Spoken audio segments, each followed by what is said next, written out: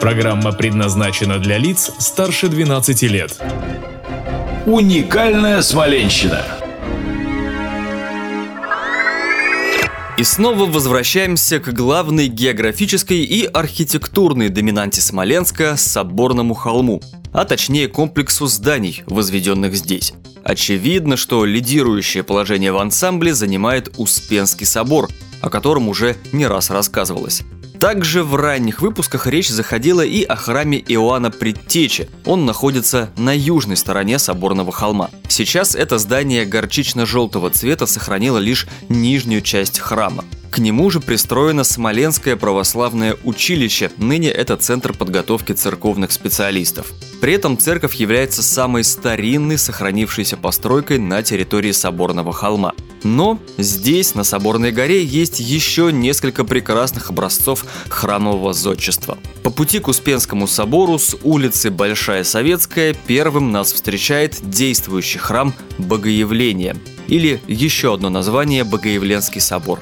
Первый деревянный собор в честь Богоявления Господня был поставлен над воротами архиерейского дома в 1708 году при митрополите Сильвестре, освящен в 1713 году митрополитом Дорофеем, который годом позже, в 1714 году, пожертвовал в собор Евангелие в серебряно-вызолоченном окладе. А вот уже каменный собор вместо разобранного деревянного храма был построен в 1787. Это творение губернского зодчего Михаила Слепнева. Первоначальная церковь представляла собой крестообразное строение с двухъярусной главой, а каменное основание храма, которое служило воротами, было окружено двухъярусными галереями. Рассмотреть первый собор можно на иконе Авраамии и Меркурий, которая пребывает в Свято-Успенском соборе.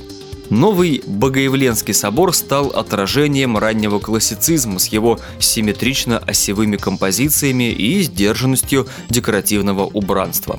Вытянутое в длину строение имело уже только одну главку на восьмигранном барабане, отчего скромный небольшой храм немного потерялся на фоне соседствующего с ним величественного Успенского собора. Соборный храм в честь Богоявления Господня несколько раз подвергался реставрации, но все же сумел сохранить свой первоначальный облик. В 1812 году собор подвергся разграблению и осквернению. По окончании Отечественной войны собор восстановили, богослужения в нем возобновились. В 1849 году при епископе Тимофее был устроен предел во имя мученика Меркурия Смоленского. В настоящее время его уже не существует. В 1930-е годы собор оказался закрыт. Богослужение в нем было возобновлено в 1941. В 1972-78 годах по благословению епископа Смоленского Феодосия собор заново расписали. Реставрация резьбы иконостаса и золочения выполнены в начале 90-х годов.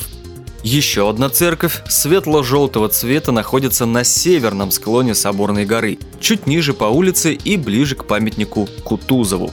Ныне недействующий каменный храм в честь Благовещения Пресвятой Богородицы. Он построен в 1779 году на средства купца Федора Щедрина. Храм сильно пострадал во время сражения за освобождение города в 1943-м.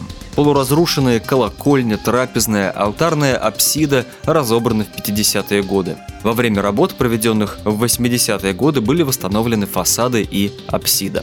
В Благовещенском храме с 31 августа 1992 года по благословению митрополита Смоленского и Калининградского Кирилла размещалась Смоленская православная гимназия номер 1, учрежденная указом по епархии. Первыми учениками гимназии стали воспитанники воскресной школы, созданной в 1989 году при Успенском соборе.